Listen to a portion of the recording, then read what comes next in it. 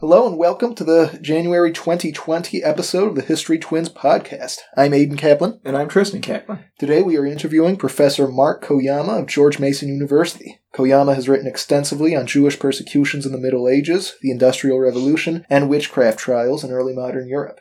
His recent book with Cambridge University Press, co-authored with Professor Noel D. Johnson, also of George Mason University, Persecution and Religious Toleration, The Long Road to Religious Freedom, investigates the rise and fall of religious persecution, culminating in the emergence of modern liberal states in Western Europe. Professor Koyama will begin with Persecution and Religious Toleration, and then proceed on to some of your journal articles.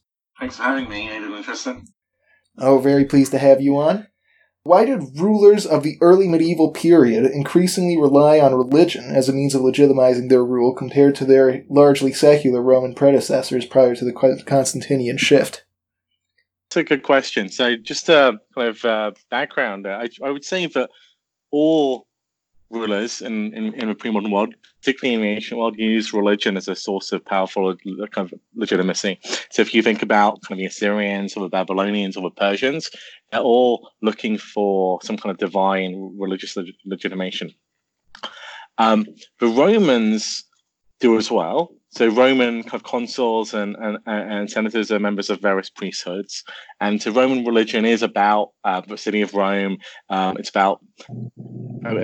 But over the late Republic and early Imperial period, I would say that the role of religion becomes somewhat less important. So if you read like Polybius, who's the Greek historian of the rise of the early Republic, Polybius actually says the Romans are more religious than, say contemporary Greeks. But certainly by the early Empire, you get the sense from reading Roman authors that for the elite, religion isn't taken that seriously. It's more for the masses. And so religion is maybe less important as a form of legitimation than some other forms, like the Senate, or but religion still matters. And over the Roman period, the Roman imperial period, worshipping or offering divine rights to the emperor does become more important. So emperors are deified. Over time, that cult of the emperor becomes more important. And actually, the persecution of Christians, particularly in the 3rd century, is often centered around the fact they're not willing to worship the emperor.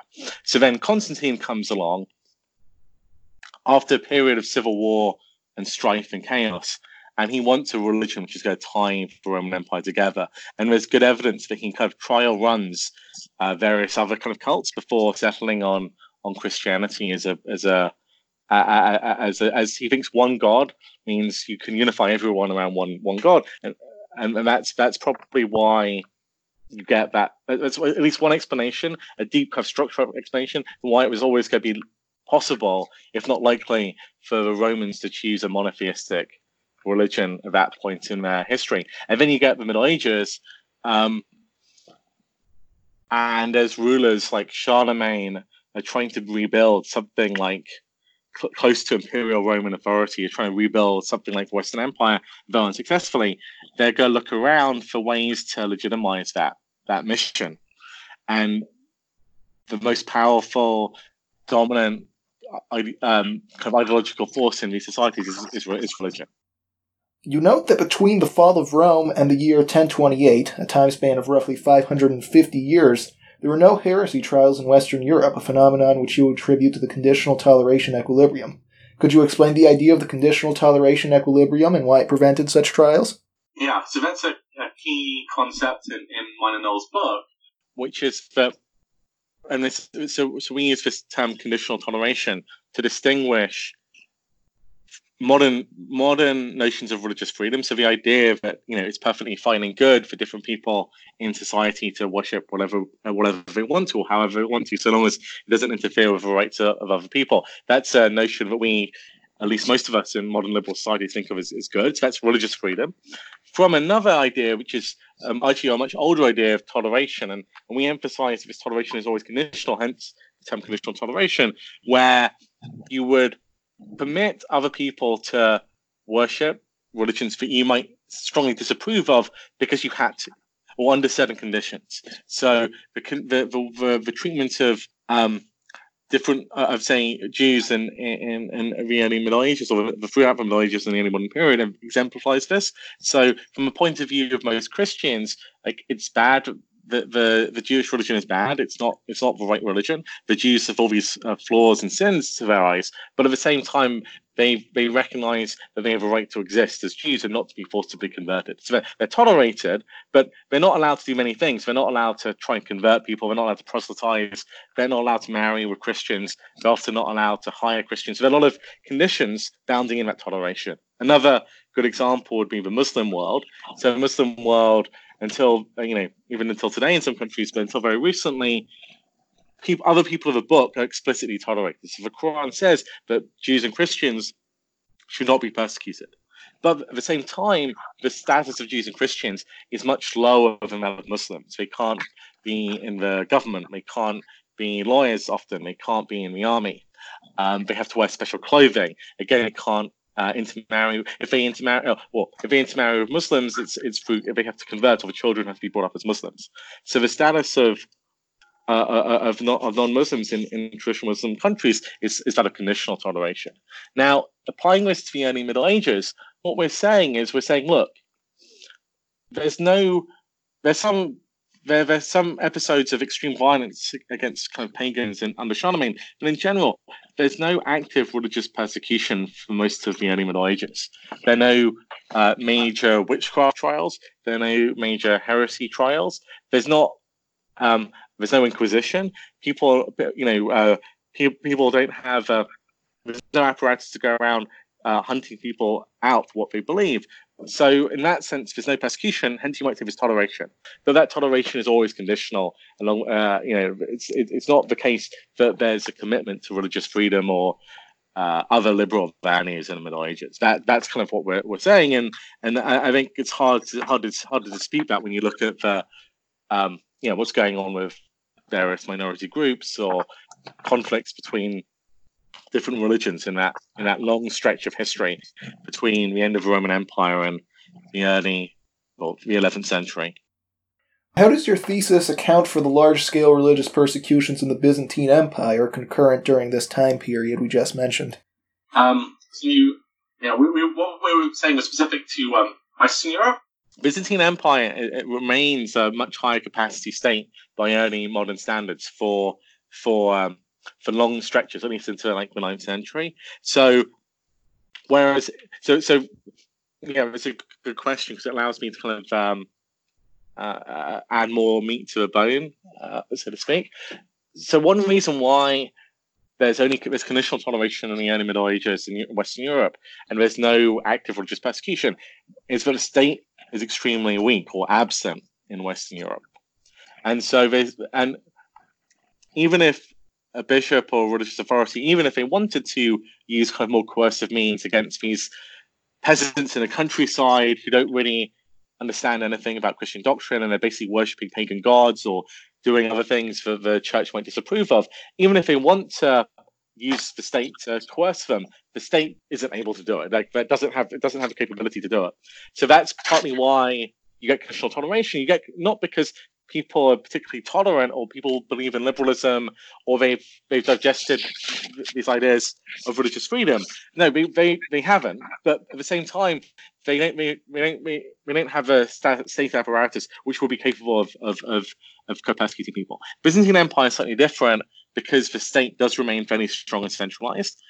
I'd have to ask you guys about how much religious persecution you think there was in the Byzantine Empire, because my understanding is there's quite a lot of controversies between like the Monophysites and others over the nature of divinity. So there's a lot of religious conflict in this. I know Jews are treated quite badly in the Byzantine Empire, especially their condition gets worse. And I know Justinian closes down the school of Athens because he thinks it's like a center of paganism. But I'm not sure if they were really committing large-scale kind of executions of the kind you see in Europe after, say, 1400 or 1500.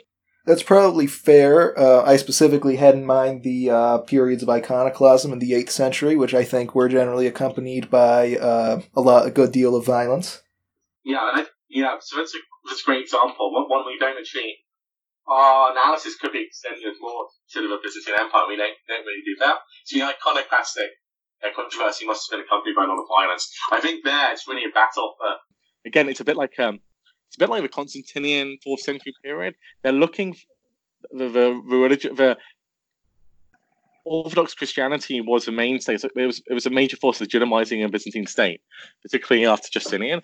And the problem facing the Byzantines in that period is they've had like a century of military defeats against the Muslims. That calls into question, like, are we doing things right? Do we have God on our side if we're continuously losing battles to the Muslims? And at first, they don't really understand like what the what's distinctive about Islam. But by the 8th century, it's clear that one of the things that Islam is very strong about is not having images of anything religious. So that's partly why they're like, if we can purge our religion of these images, then maybe we can regain kind of divine support. But of course, they decide in the end. They decide not to do that. I mean, the iconoclastic movement fails. Yeah, what you have so-called High Middle Ages. So, like, think about it after 1100. Is you have there's several things going on actually leading to this increase in religious persecution, but undoubtedly, including I think there's the economic developments actually causing kind of more religious change, and the fact that you have more literate people means that you have the possibility to write things down, and that makes people more aware of kind of differences and disagreements. But the central thing is you have the rise of you could call it the rise of a state after 1100. So you've the rise of states which have bureaucracies, they have lawyers, they have secular administrations, and they want to govern their people more closely. And to do so, they enlist the church, and they now have the capacity and capabilities to like police beliefs in a way they didn't have previously. Absolutely. So in the broad scheme of things, your book argues that states began to persecute as state capacity increased, correct? Yeah. So what you have in the so-called High Middle Ages, so like think about it after 1100, is you have there's several things going on actually leading to this increase in religious persecution, but undoubtedly, including I think there's the economic developments actually causing kind of more religious change, and the fact that you have more literate people means that you have the possibility to write things down, and that makes people more aware of kind of differences and disagreements. But the central thing is you have the rise of you could call it the rise of a state after 1100. So you've the rise of states which have bureaucracies, they have lawyers, they have secular administrations, and they want to govern their people more closely. And to do so, they enlist the church, and they now have the capacity and capabilities to like police beliefs in a way they didn't have previously. So why did Western European states lack the capacity to silence Protestant reformers, whereas they had been quite successful at persecuting heretics in the past? Yeah, so that's also a great question. And just to give a background, there are a lot of these reform movements in medieval Christianity, some of which are incorporated into the church, others of which are not. Like, for example, the Waldensians. Some are more anti-church than others. So the Cathars are probably more anti-church than other movements. Other movements are just like trying to foster internal reform within the church. What makes so there's been a bunch of kind of proto-Protestant movements. The most notable ones actually are in the 14th century and 15th century.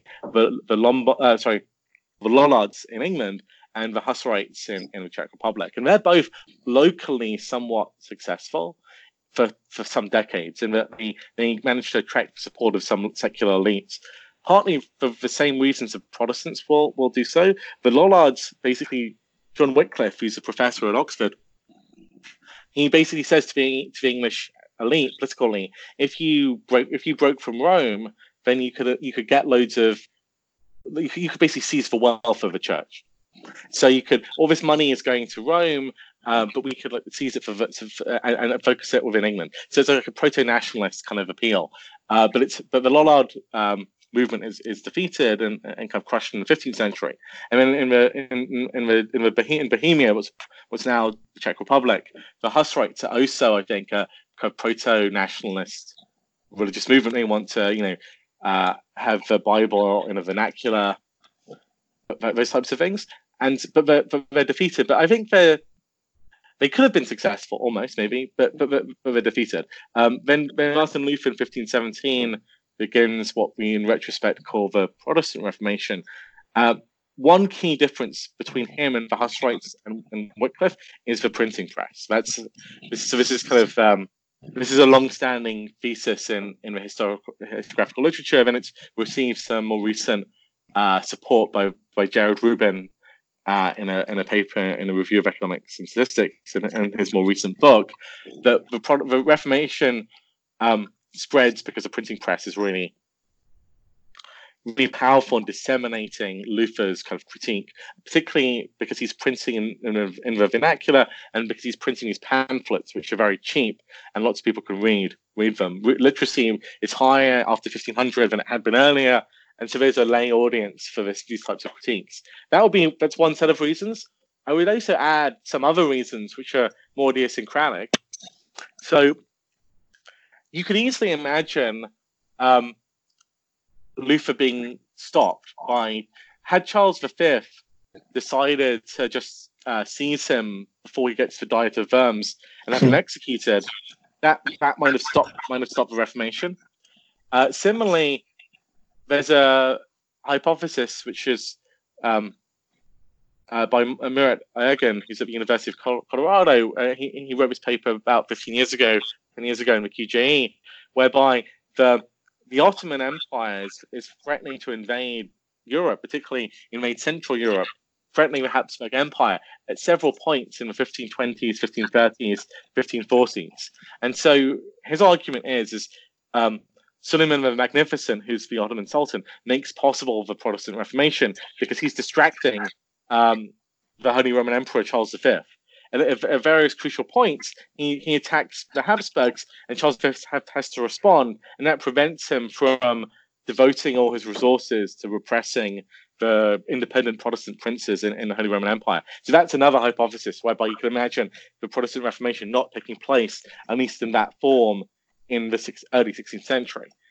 Nevertheless, you can make the argument that even without Luther or without the printing press, or even if the Holy Roman Empire had been less kind of distracted, you could argue that something like the Protestant Reformation might have been in the works due to long-run kind of structural factors such as the rise of national kind of ideas, nationalist ideas in Northern Europe, and the shift in economic power from Southern Europe to Northern Europe. That might have prompted something like the Reformation, but the event itself seems to be contingent on the factors I just listed.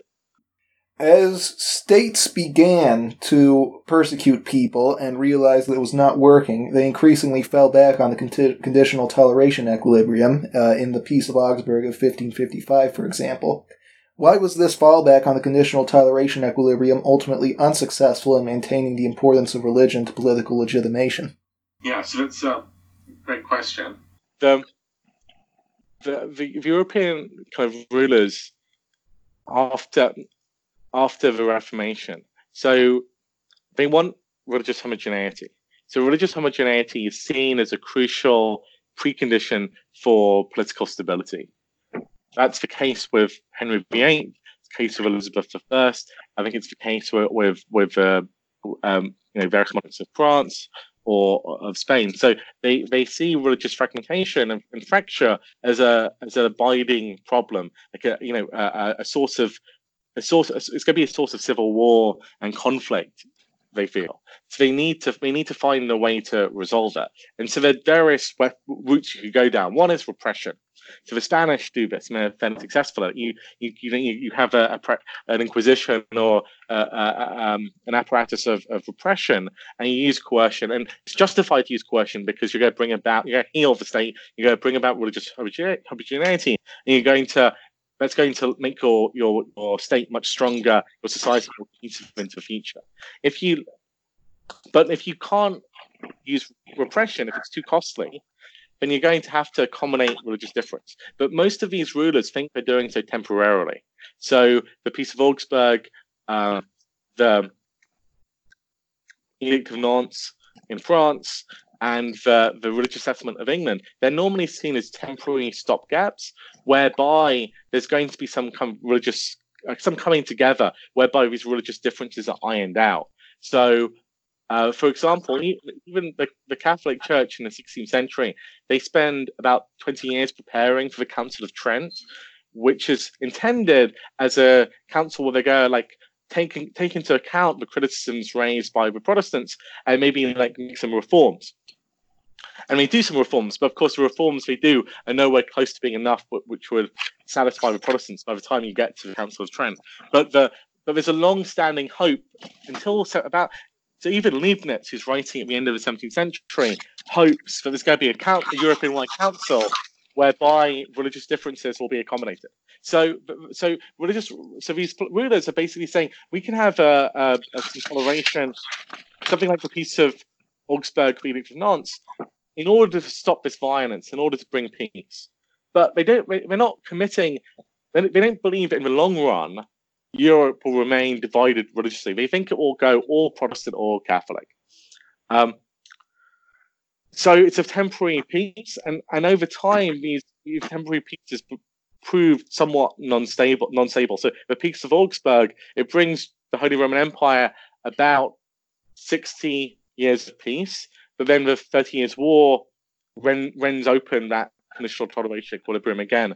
The Edict of Nantes in France brings about a century of peace before it's revoked by Louis XIV. Similarly, in England, Elizabeth I imposes a religious settlement, but that religious settlement doesn't last. And in the Civil War, all these issues become open again, and you have persecution of kind of Quakers and other kind of dissident Protestant sects, and you have a continued repression of Catholics by the English state.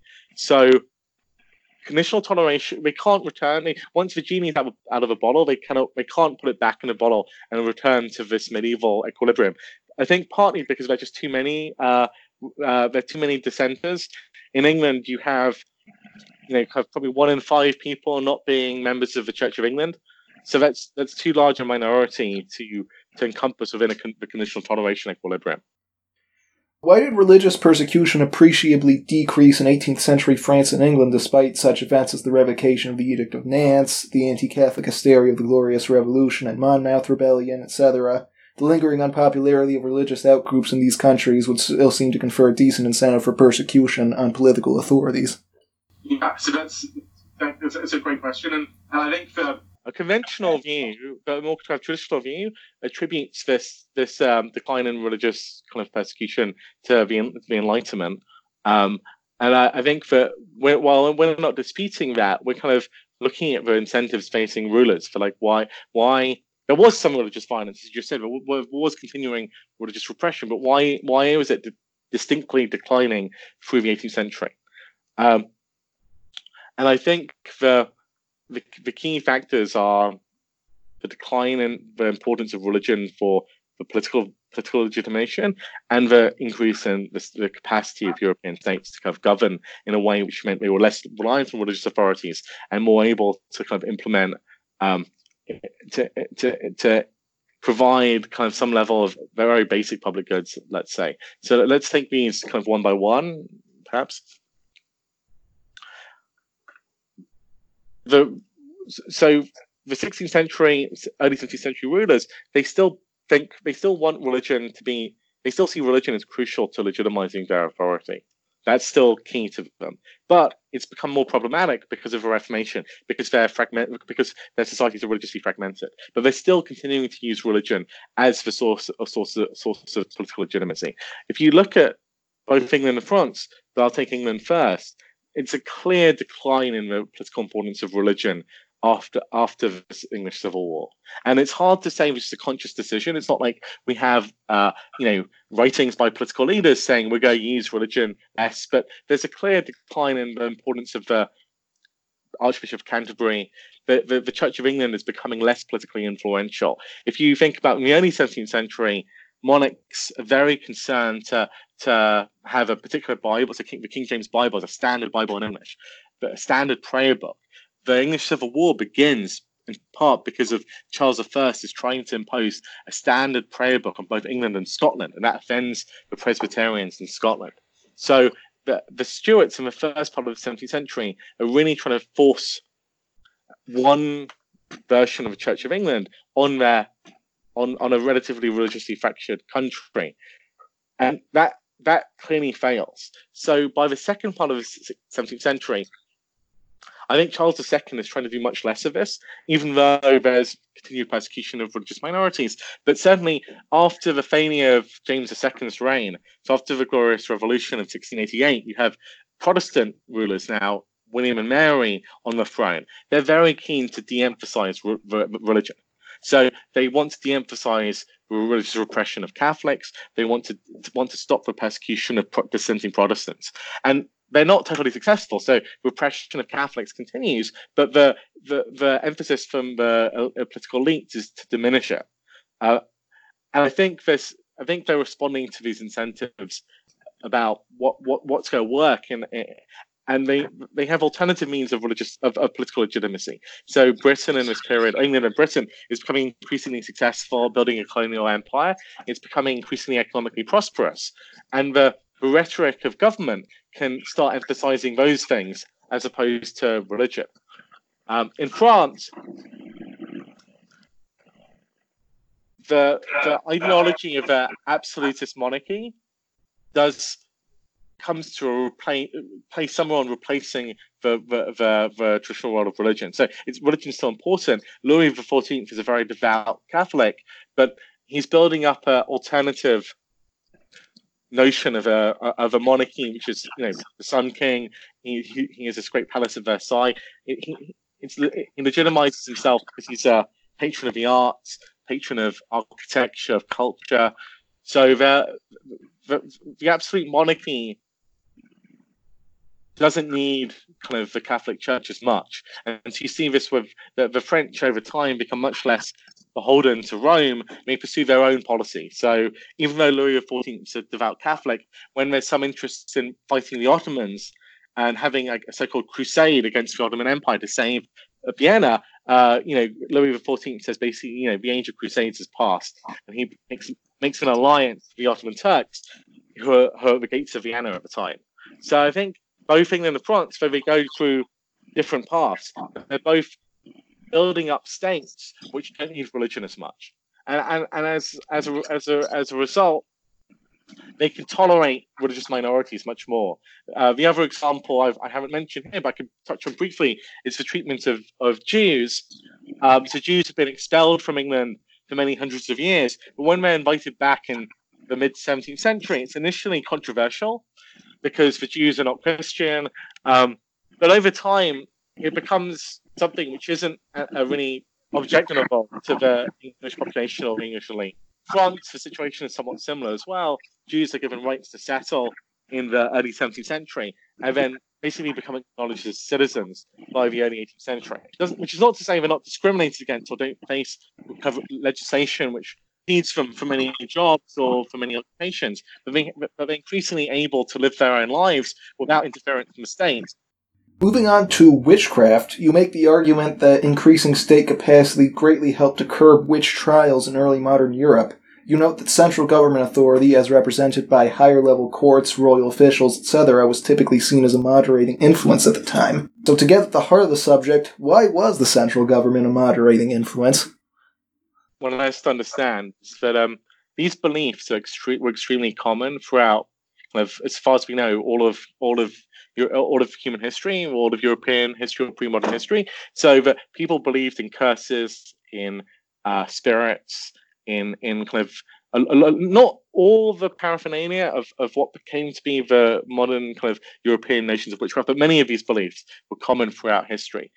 People had spiritual powers; they could heal, they could make spells, but it didn't give rise to large-scale witch hunts until the late Middle Ages. And so the forces giving rise to these witch hunts, according to historians like R.I. Moore, was actually quite similar to the forces giving rise to repression of heretics.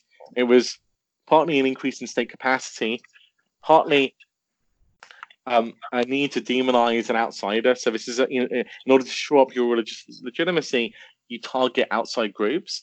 In particular,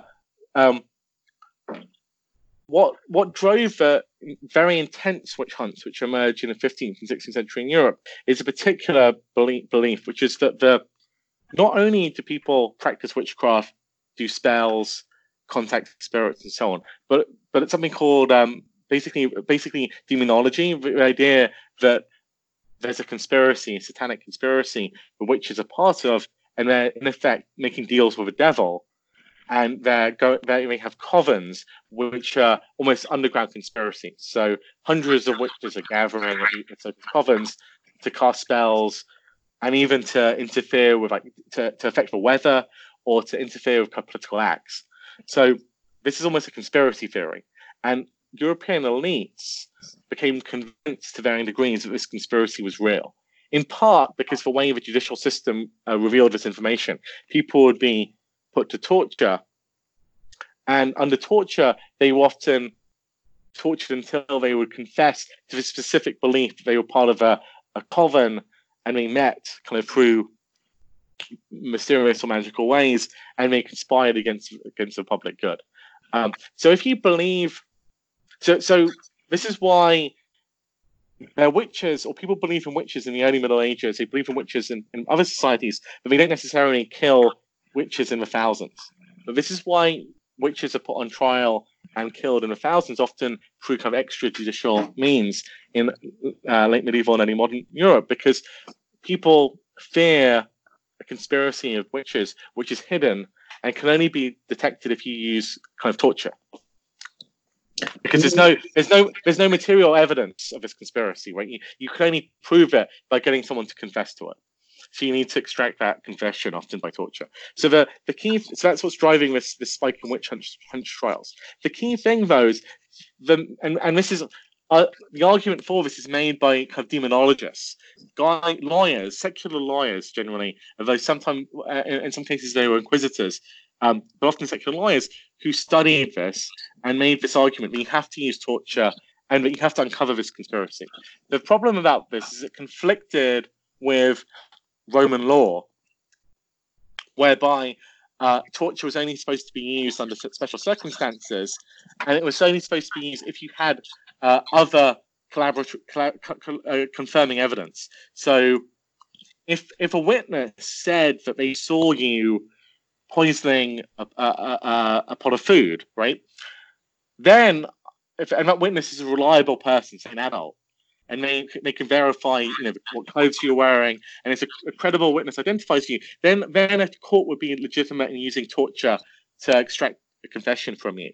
But in the absence of such a witness, they would not be. But the demonologists argue that you can lower legal standards in order to investigate witchcraft trials. So that gives rise to very widespread witchcraft trials, which in some sense self-reinforcing.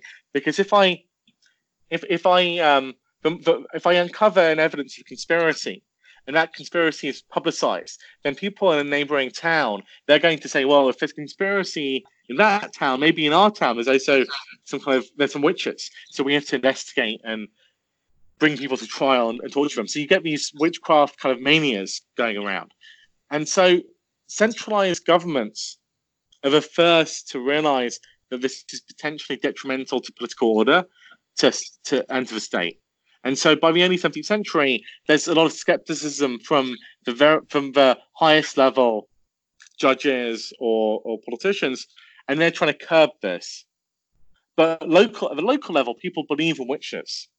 And so there's a local demand for witchcraft trials to happen, and so you get this thing where this more centralized states are the ones which repress witch trials first and earliest, often without any widespread mass trials. So Spain, the Spanish Inquisition, pretty early on decide there's no good evidence against for witchcraft. So after 1612, the Spanish Inquisition don't try a single witch. But in Germany, where it's much more politically fragmented, and you have a lot of local jurisdictions just at the town level, city level, you get ongoing witchcraft trials until the end of the 17th century, in which many thousands are persecuted. Many historians dismiss lack of belief in witchcraft as an implausible argument for the decline in witchcraft trials, citing the continued popularity of books on the subject and public statements from elites affirming its existence. Yet the lack of adherence to the legal standard, which required evidence of both maleficia, that is, evil magic, and diabolism, conspiracy with the devil or his agents, drew criticism at the time from many elites. Moreover, elites who believed in witchcraft were likely more vocal than those who did not, even if the skeptics influenced policy behind the scenes to a considerable extent. Taken together, isn't it quite plausible that growing lack of belief in witchcraft amongst the elites, anyway, was at least a very considerable factor in diminishing the number of witchcraft trials? So I'm willing to say it's a contributing factor. So people tend to believe in witchcraft at the abstract level. So we quote William Blackstone, who's a famous kind of common law judge of the late 18th century, who says that witchcraft, of course witchcraft can exist. So he says to deny the possibility in the actual existence of witchcraft is to contradict the real word of God. So on some abstract level, it continues. I think there's some belief, but you may be right that at the level of plausibility, like the level of is witchcraft a first order thing that we should expend resources on, that belief does seem to be declining. It's just very difficult to measure its decline. What I will say is I think this belief in like whether witchcraft is a first order issue is kind of endogenous to the legal regime. So in the early 16th century, the late 16th century, early 17th century was kind of the time of Shakespeare, really, when belief in witchcraft or fear of witchcraft is at its height. If you're like, an informed observer on the ground and following this, you'd be hearing of reports of witchcraft trials in Germany continuously, right? So every year there'll be a witchcraft scare in some German city, resulting in dozens or maybe hundreds of trials and executions. And so even if you're a skeptic, even if you're someone like William Shakespeare or someone who's educated and literate and kind of not a credulous person, you might discount some witchcraft trials. You might know some trials where the evidence against the accused was very, very weak. But there's so much, right? You'd have to say, well, some of this must be true, right? There's no smoke without fire. Some of it could be really happening. And so you're not going to totally put a weight of zero. If you're going to say there's some probability that some witchcraft accusations are true, therefore we need some legal apparatus to prosecute those genuine witchcraft trials, even if many of them are spurious. But by the end of the century, by the early 18th century, and you know that most countries in Europe are no longer actively prosecuting witches, and you hear about some person who was lynched as a witch in some village far away, you're going to be more confident saying that person was probably just some crazy old woman or crazy old man who happened to be, accused of witchcraft trial was unlucky enough to run into some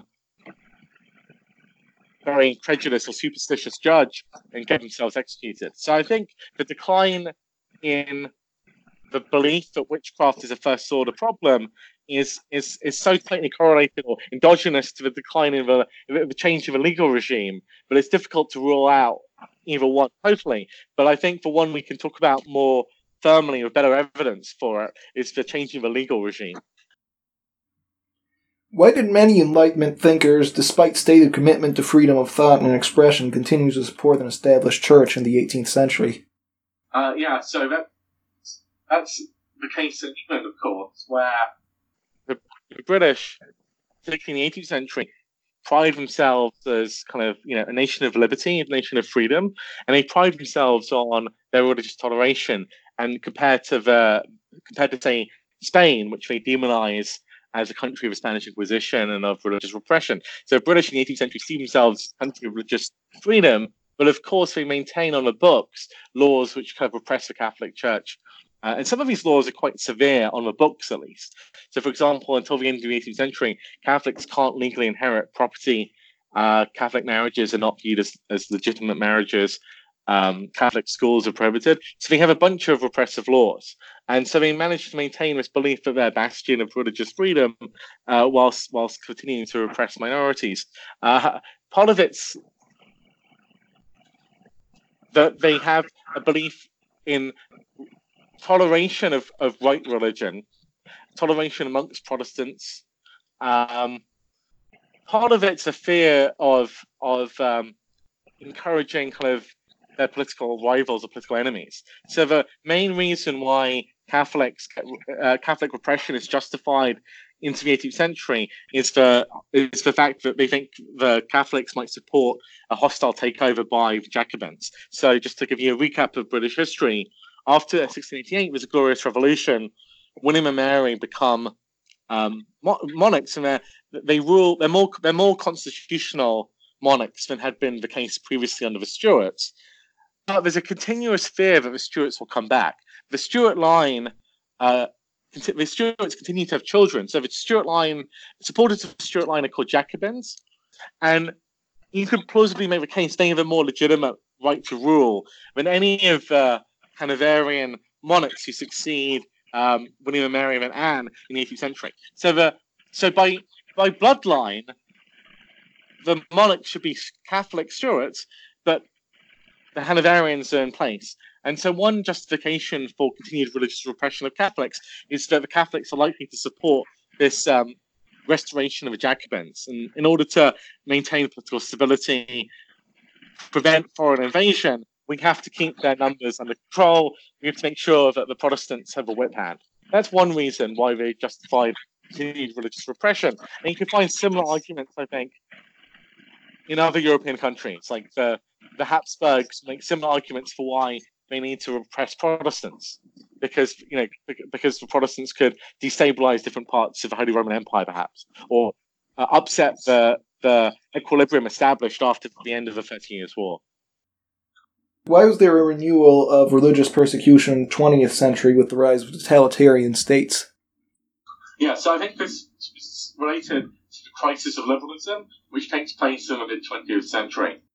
So, liberal regimes, and I use this word broadly, liberal regimes emerge over time gradually, following the Reformation in the 18th century. But by the 19th century, late 19th century, you can say, with some exceptions, obviously, Western European and kind of Western offshoots are liberal regimes. That is to say, they place considerable emphasis on protecting the rights of individuals. And their religious rights are kind of always seen as particularly important here, because that was often the first thing people thought about when it came to establishing liberal rights. Right to believe, right of conscience, that was the most important liberal right one fought over. Then you have a crisis of liberalism following World War I, and a rise of totalitarian regimes which don't recognize any of these liberal tenets. So they're going to, different types of totalitarian regimes are going to do different kind of deal, have different relationships with religion, but all of them are going to implement kind of religious persecution of some kind, as though obviously in some cases the persecutions they implement are also ethnic based or racially based, like the Nazis, as opposed to strictly speaking religious. But they're all going to reject this kind of liberal configuration that we've described. So the Soviet Union is an obvious case. The Soviet Union rejects liberalism, and it wants to remake society on Marxist-Leninist lines, remake man in some sense on Marxist-Leninist lines. And so Russia is a traditionally religious society. The Orthodox Church was key to the Tsarist regime. The traditional peasantry are fairly religious, even though the kind of bourgeois intelligentsia were increasingly kind of secular. The traditional peasant population are going to be religious, and so clearly the Soviet regime needs to repress the Orthodox Church, and it does so. It can't repress it too fiercely at various points in time because it risks provoking a backlash. So in World War II, Stalin allows kind of the churches to reopen because he wants to encourage patriotic sentiment in order to, get support behind the Russians fighting the Germans. But in general, the Soviet Union has no room for religious freedom, certainly for organized religion. Some socialist or kind of communist regimes might claim to allow some kind of private belief, but they're going to repress organized religion as a rival to the state. The situation is a little bit different with the fascist and Nazi regimes. They seek to do a deal with existing religious organizations, both of them want a deal because they want to get on with governing society. They see the kind of Christianity as a outmoded religion as a threat potentially, but they don't have the power or the inclination to take on the church head on. So they kind of sideline it and kind of repress it to some degree, while also trying to do a deal with various church authorities. Because whereby they allow the church some role in say Nazi Germany, but in return, various churches don't speak out against the regime. That was a deal they were looking for. But over time, undoubtedly, all the totalitarian regimes are going to get rid of any form of religious freedom, because their ultimate goal was to kind of remake man in their own image, and the state would be the only source of legitimacy. And then we'll move on to your journal article, The Political Economy of Expulsion, the Regulation of Jewish Money Lending in Medieval England. How did Jews achieve their unique position as moneylenders in Europe? So this is going back to your original question, actually. On conditional toleration. So one of the roles Jews have is let me step back a little bit. So there's work by Zviek Stein and Maricela Bottesini showing that Judaism kind of changes as a religion in the early Middle Ages. It becomes the religion of literate people, urban literate people. And so as the commercial economy in Europe expands in the kind of 13th and 14th century, 11th and 12th centuries, let's say, there's a demand for credit and money lending goes up. Like the economy becomes monetarized. Long distance trade takes off. You can't get by with just informal lending systems. You need commercial lending. You need money lending. However, who can provide this? Well, the Jews have an advantage because they're really specialized in trade and long distance trade, particularly, and they have high levels of human capital. At the same time, the Christian religion and Christian church has taken on board this actually originally Jewish prohibition on money lending, a prohibition on interest. At the time, for various reasons, this is interpreted as a prohibition on all interest. All interest is usury. This kind of goes back to Aristotle. It's in all the scholastic writings. All interest is condemned as money lending, all as usury, as theft. So usury means money lending, and it's seen as theft. It's a crime. You could be prosecuted for it. Of course, all the time people evade this law and they disobey it, but the Jews are seen as exempt from this law because a biblical prohibition says you can't lend an interest to your brother, but you can lend an interest to strangers or foreigners. And so the Jews are seen as foreigners. They have a different religion, so they're allowed to lend money at interest. This Jewish kind of money lending system, which is emerging, is a lucrative source of rents for political leaders, because political leaders can basically take control of it. They can license it. They can say, these Jews in my city, they can lend money at a certain rate of interest, and I'll tax it. And in return, I'll enforce these money lending contracts. So would you say that Christians who wanted to be moneylenders would have been viewed in contempt by English society at the time? There were money lenders, but they would be seen as a seedy occupation. I mean, maybe think about a pimp or today, or a drug dealer, someone doing something which was clearly improper and not strictly speaking legal. And this, as the demand for money lending goes up, this kind of demonization for money lenders seems to increase. Now, the key thing about let me get to the English case. So Jewish money lending is a lucrative source of taxation for rulers across Europe, but the English are fairly early, but one of the first to try and centralize it, to make it a cartel. So in the late 12th century, it's basically they create an institution called the Exchequer Jury, whereby every town which has allowed a Jewish community, they're given a set of chests where the Jewish moneylenders are going to keep the receipts for every loan they lend out, and so it's a very formalized system of lending. So these loans can be enforced, and the king commits to enforcing these loans in return for basically taking a tax off each individual loan, and also being able to charge the Jewish community a tax known as a tallage whenever he needs to, like a discretionary levy or tax, in order to raise money in case there's a war or in case he has extraordinary expenses.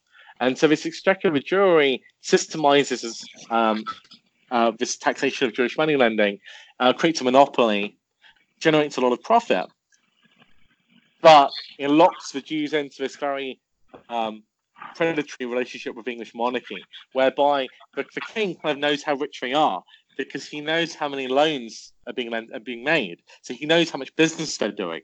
And so he knows he can extract a lot of money from them if he needs to. The problem is the English kings, they can't commit not to overtaxing this resource.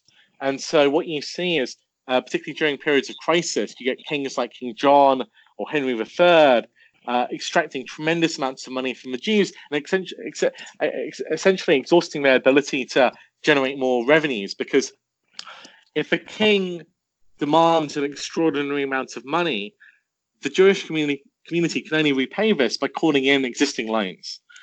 And that might lead to some of their borrowers going bankrupt, or some of their borrowers having to sell their land at discount. And so the king kind of over exploits this fiscal resource, and that generates a crisis for the Jews in medieval England. And that crisis basically bankrupts them. And once they're bankrupt, the king doesn't find any value in having them around anymore, and he decides to expel them. And that's basically the story of the Jews in the Middle Ages in England from the 12th century to the end of the 13th century, which is a point at which Edward I expels them. It seems quite clear that in the long run, expelling the Jewish population had sizable negative economic consequences, especially given, for example, the story you've been telling us here, that they provide a pretty fundamental way of monarchs to gain money. So were European monarchs so blinded by short-sighted greed that they ignored these long-run effects? They're short-sighted almost by necessity. They don't have access to capital markets very easily. They can't smooth expenditures. When the king needs money, he needs it now, and his whole regime may depend on it. So you can understand why they act in such a short-sighted way.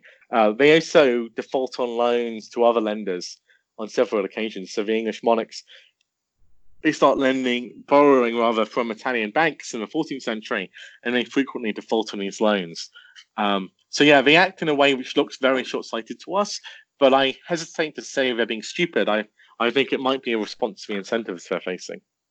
Bigotry would be the other common example. In the case of Edward I, however, you write that bigotry could not account for the timing, so that bigotry and greed cannot explain why he would have chosen to expel the Jewish population. What other factors do you think that were going into European monarchs' decision to exile or banish the Jewish population? Economic crises and political crises seems to play a role. So in other work, we've shown the Black Death is associated with a lot of pogroms and expulsions. So the Black Death shock led to a lot of Jews being blamed. Either they're being persecuted because the ruler thinks that will ameliorate popular discontent, they're scapegoats, or because in some cases maybe they think they're actually transmitting the disease. That's one set of factors. The monetary exhaustion, the story which explains Edward's decision, I think is a fiscal story entirely. I think the decision to expel Jews in early 14th century France is also fiscal. But in general, economic and political shocks led to Jews being scapegoated, and then the ruler may not believe that the Jews are responsible for the economic downturn or responsible for the bad event happening, but he could burnish his legitimacy as a Christian ruler, perhaps, by sending the Jews out, expelling them, persecuting them, and that's going to give him more authority to kind of deal with his own population. Why did it take until the late 13th and 14th centuries before Jews were expelled in large numbers from Western Europe? Why did it change in that period? So, I mean, in another paper, Noel Johnson and I have with Warren Anderson, which is published in the UJ, we look at climatic shocks and Jewish pogroms. And so I'm going to say two things, basically. One is that why? And we look at the whole period. We look at like from 1100 all the way to 1800 in that paper, and we find the number of pogroms and particularly expulsions really increasing after, let's say, 1300. And so, one explanation for this, I think, is that the economy is doing much worse. So the European economy is expanding in the 11th and 12th century. It's a period of warm weather. It's a period of fairly stable weather, and wages are going up, GDP per capita is going up, and there are shocks to the economy, but they're not really resulting in kind of too many pogroms or persecutions. The European economy gets much colder. Beginning now, climatologists now think it's beginning in the late 13th century, but decisively getting colder in the late 14th century. Similarly, the disease environment is getting worse. So the Black Death is the first outbreak of bubonic plague in Europe for centuries. The Great Famine, which is early in the 14th century, is also like the worst kind of catastrophe to affect Europe in the Middle Ages. So there's something going on in the European economy after 1300. This is a Malthusian economy. Population peaks around 1300. So the fact population is peaking suggests that economic conditions are getting worse after 1300. And so it might be in this environment of a declining climatic and economic environment that the political economic shocks, are resulting in kind of persecutions and pogroms. Another factor could be religious and ideological. So some change in the kind of ideological environment that could also be a factor. Anti-Semitism. A lot of these anti-Semitic tropes are only fully developed by the 12th and 13th century, and it's only by the 14th century they're really widespread. So maybe anti-Semitism is increasing. That could be another factor. But our research points to the role of these shocks as being quite decisive. The final thing I would note is there's some evidence that when Jews are the only moneylenders in town, then there's a stronger incentive for the ruler to keep them around and to protect them. But when there's substitutes available, when Italian merchants, bankers emerging who are able to substitute for the Jews, that's one reason why you might get rulers finding it easier to dispose of their Jewish communities. That fact might be more salient after 1300 than it was beforehand. We'll now shift gears one last time to your research on the Industrial Revolution.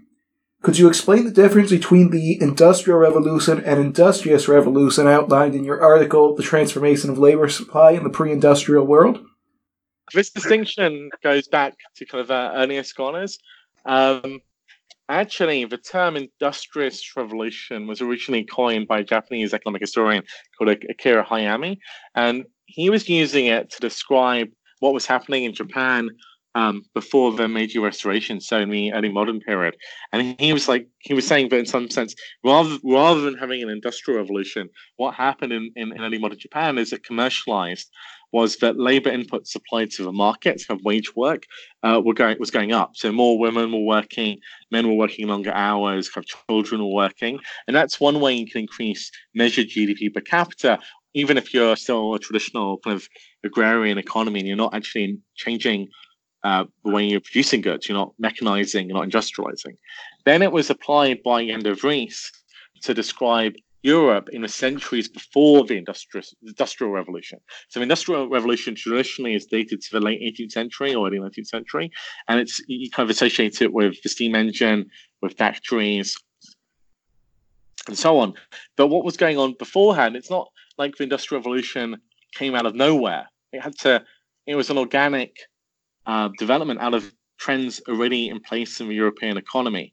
And so when Jan de Vries looked at the European economy before the Industrial Revolutions, so in the 17th and 18th century, he thought he could detect both greater commercialization, so more reliance on markets, more monetarization, but also more wage work and arguably people working longer hours. That was then kind of verified by other researchers, kind of looking at, including Joachim Voth, looking at various forms of various quantitative measures, which seem to suggest that labor inputs, at least in some places at some times, were increasing. Now, my work on this was just to focus on one specific aspect of the question, which is labor supply. Well, one of the kind of key stylized facts of the Industrial Revolution is that the labour supply was fairly elastic. Both Industrial Revolution, the classic one in Britain, but also when you think about subsequent industrial, equivalent episodes of rapid economic growth, say, for example, China in the late 20th century or America in the 19th century. So the labour supply was elastic. What that means is that a factory employer, if he was paying slightly higher wages in the countryside, he could get loads of workers coming to work in his textile factory. So, it was fairly easy to get a lot of workers into your industrial cities. So labour supply curves were elastic. But what's interesting is if you read authors from the pre-industrial period, they tend to think that workers, or peasants particularly, had backward bending labour supply curves. Labour supply curves which weren't just backward bending, but they bent backwards at very very low levels of wages. So workers would be, they want to work enough to get enough food to feed their families, but beyond that, they weren't too interested in earning additional income, and so they prefer to consume their wages in the form of leisure, basically. So what changed basically between that period where labour supply curves are backward bending and the Industrial Revolution period where they're elastic? Well, the argument is the Industrial Revolution can be viewed as making labour supply curves more elastic, more responsive to the wage. And why does that happen? Well, it's to do with commercialization. It has to be the case that the goods you can buy with your wage are sufficiently attractive when you're willing to work longer, earn higher wages, and forego your leisure. And that's what I think was happening in England before the Industrial Revolution. That's what the Industrial Revolution is really about.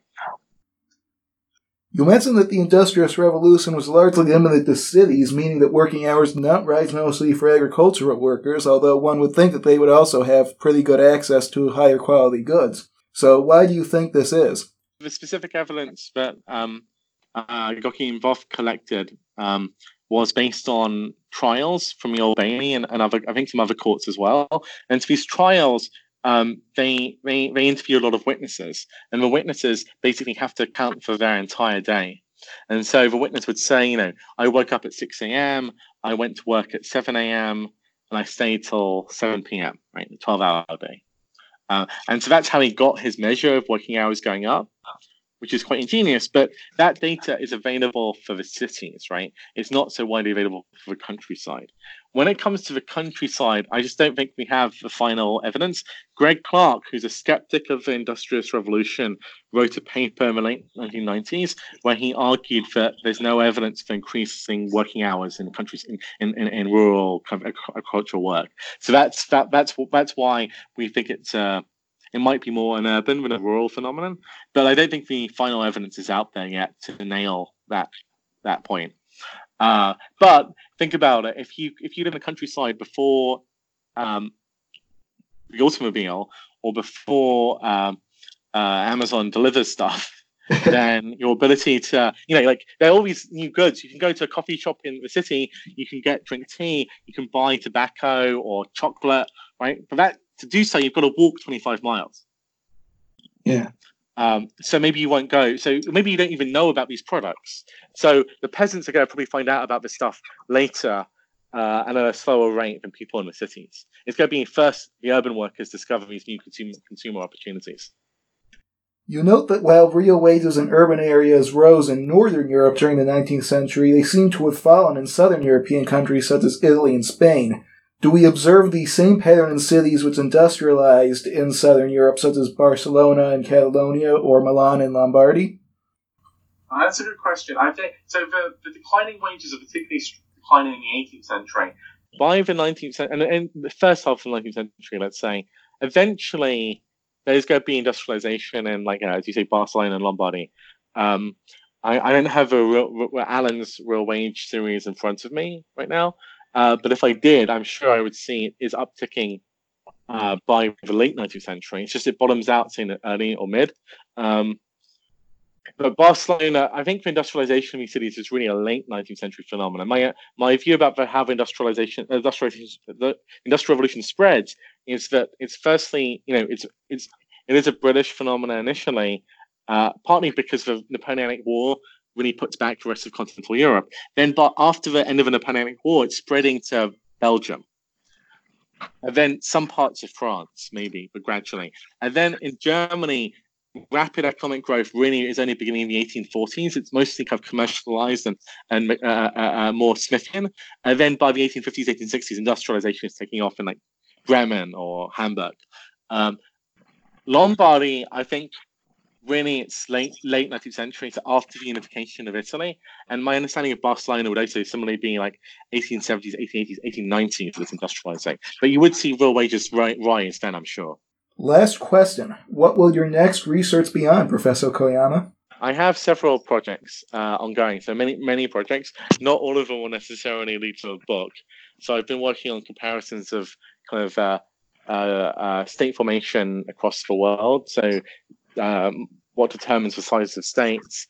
Why is China unified? Why is Europe fragmented? And can we generalize those patterns to the rest of Europe? And also doing work on sumptuary laws. What determines regulations which govern what dress people can wear given their social status? And projects on things like why some states build navies and others don't. So the rise and fall of sea power across the world. That's just a few of the kind of topics I'm working on right now, although whether or not they'll lead to another book is another question. Many thanks for your time, Professor Koyama. If you enjoyed this episode of the History Twins podcast, there will be another next month, also available on iTunes and SoundCloud. Until next time, I'm Tristan Kaplan. And I'm Aiden Kaplan. And together we are the History Twins.